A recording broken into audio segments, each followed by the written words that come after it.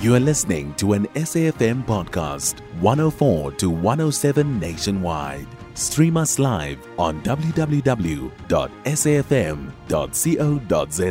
or via the SABC Plus app. SABC News, independent and impartial. We're delving deeper into the world of mining and engineering. From the Coalface with Martin Creamer. Yes, it's that time again on a Friday when Updated Noon presents another update from the Coalface with Martin Creamer, publishing editor of Engineering News and Mining Weekly. And Martin, global mining gathered at the business conference in Davos, and they've committed themselves to being nature positive. These are the two big words now, being nature positive. And they're using the 2020 baseline, but by 2030, they've got to show signs of really doing this. And these are the big mining companies. And from a South African point of view, alphabetically, this is African Rainbow Minerals, headed by Patrice Motsepe, Anglo-American, Glencore, Goldfields, Sibanye-Stillwater, South 32, Minerals Council of South Africa, all committing to be nature positive, which is very important for Mother Earth at the moment. Martin, the Johannesburg Stock Exchange is ready to help with the raising of capital in order to fund the mining of critical minerals. Now, these critical minerals were raised at Davos. They know mining has to do that also to protect Mother Earth, because you've got to go to a new energy system that's clean and green, and you need the critical metals, but it mustn't be at the expense of nature.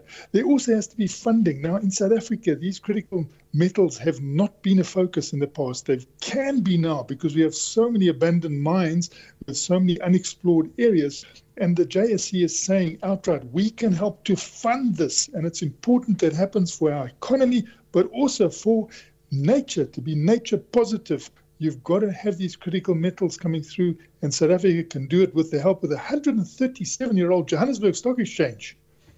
And finally, Martin, Mineworkers in the Northern Cape, are they going to have the benefit of wearing smartwatches in order to keep safe? This is Copper 360. It is our only copper play in South Africa. It's in the Northern Cape. It's got 12 mines that it's going to develop. The first of these is coming through, Rietberg.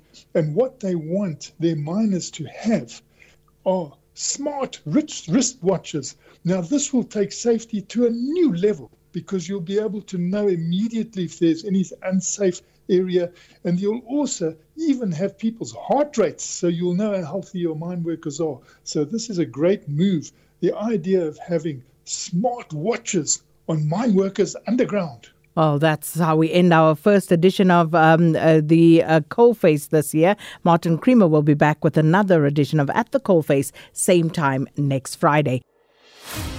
You can find SAFM Current Affairs on 104 to 107 nationwide. Our podcasts are available for download on all our digital platforms. SAFM, leading the conversation.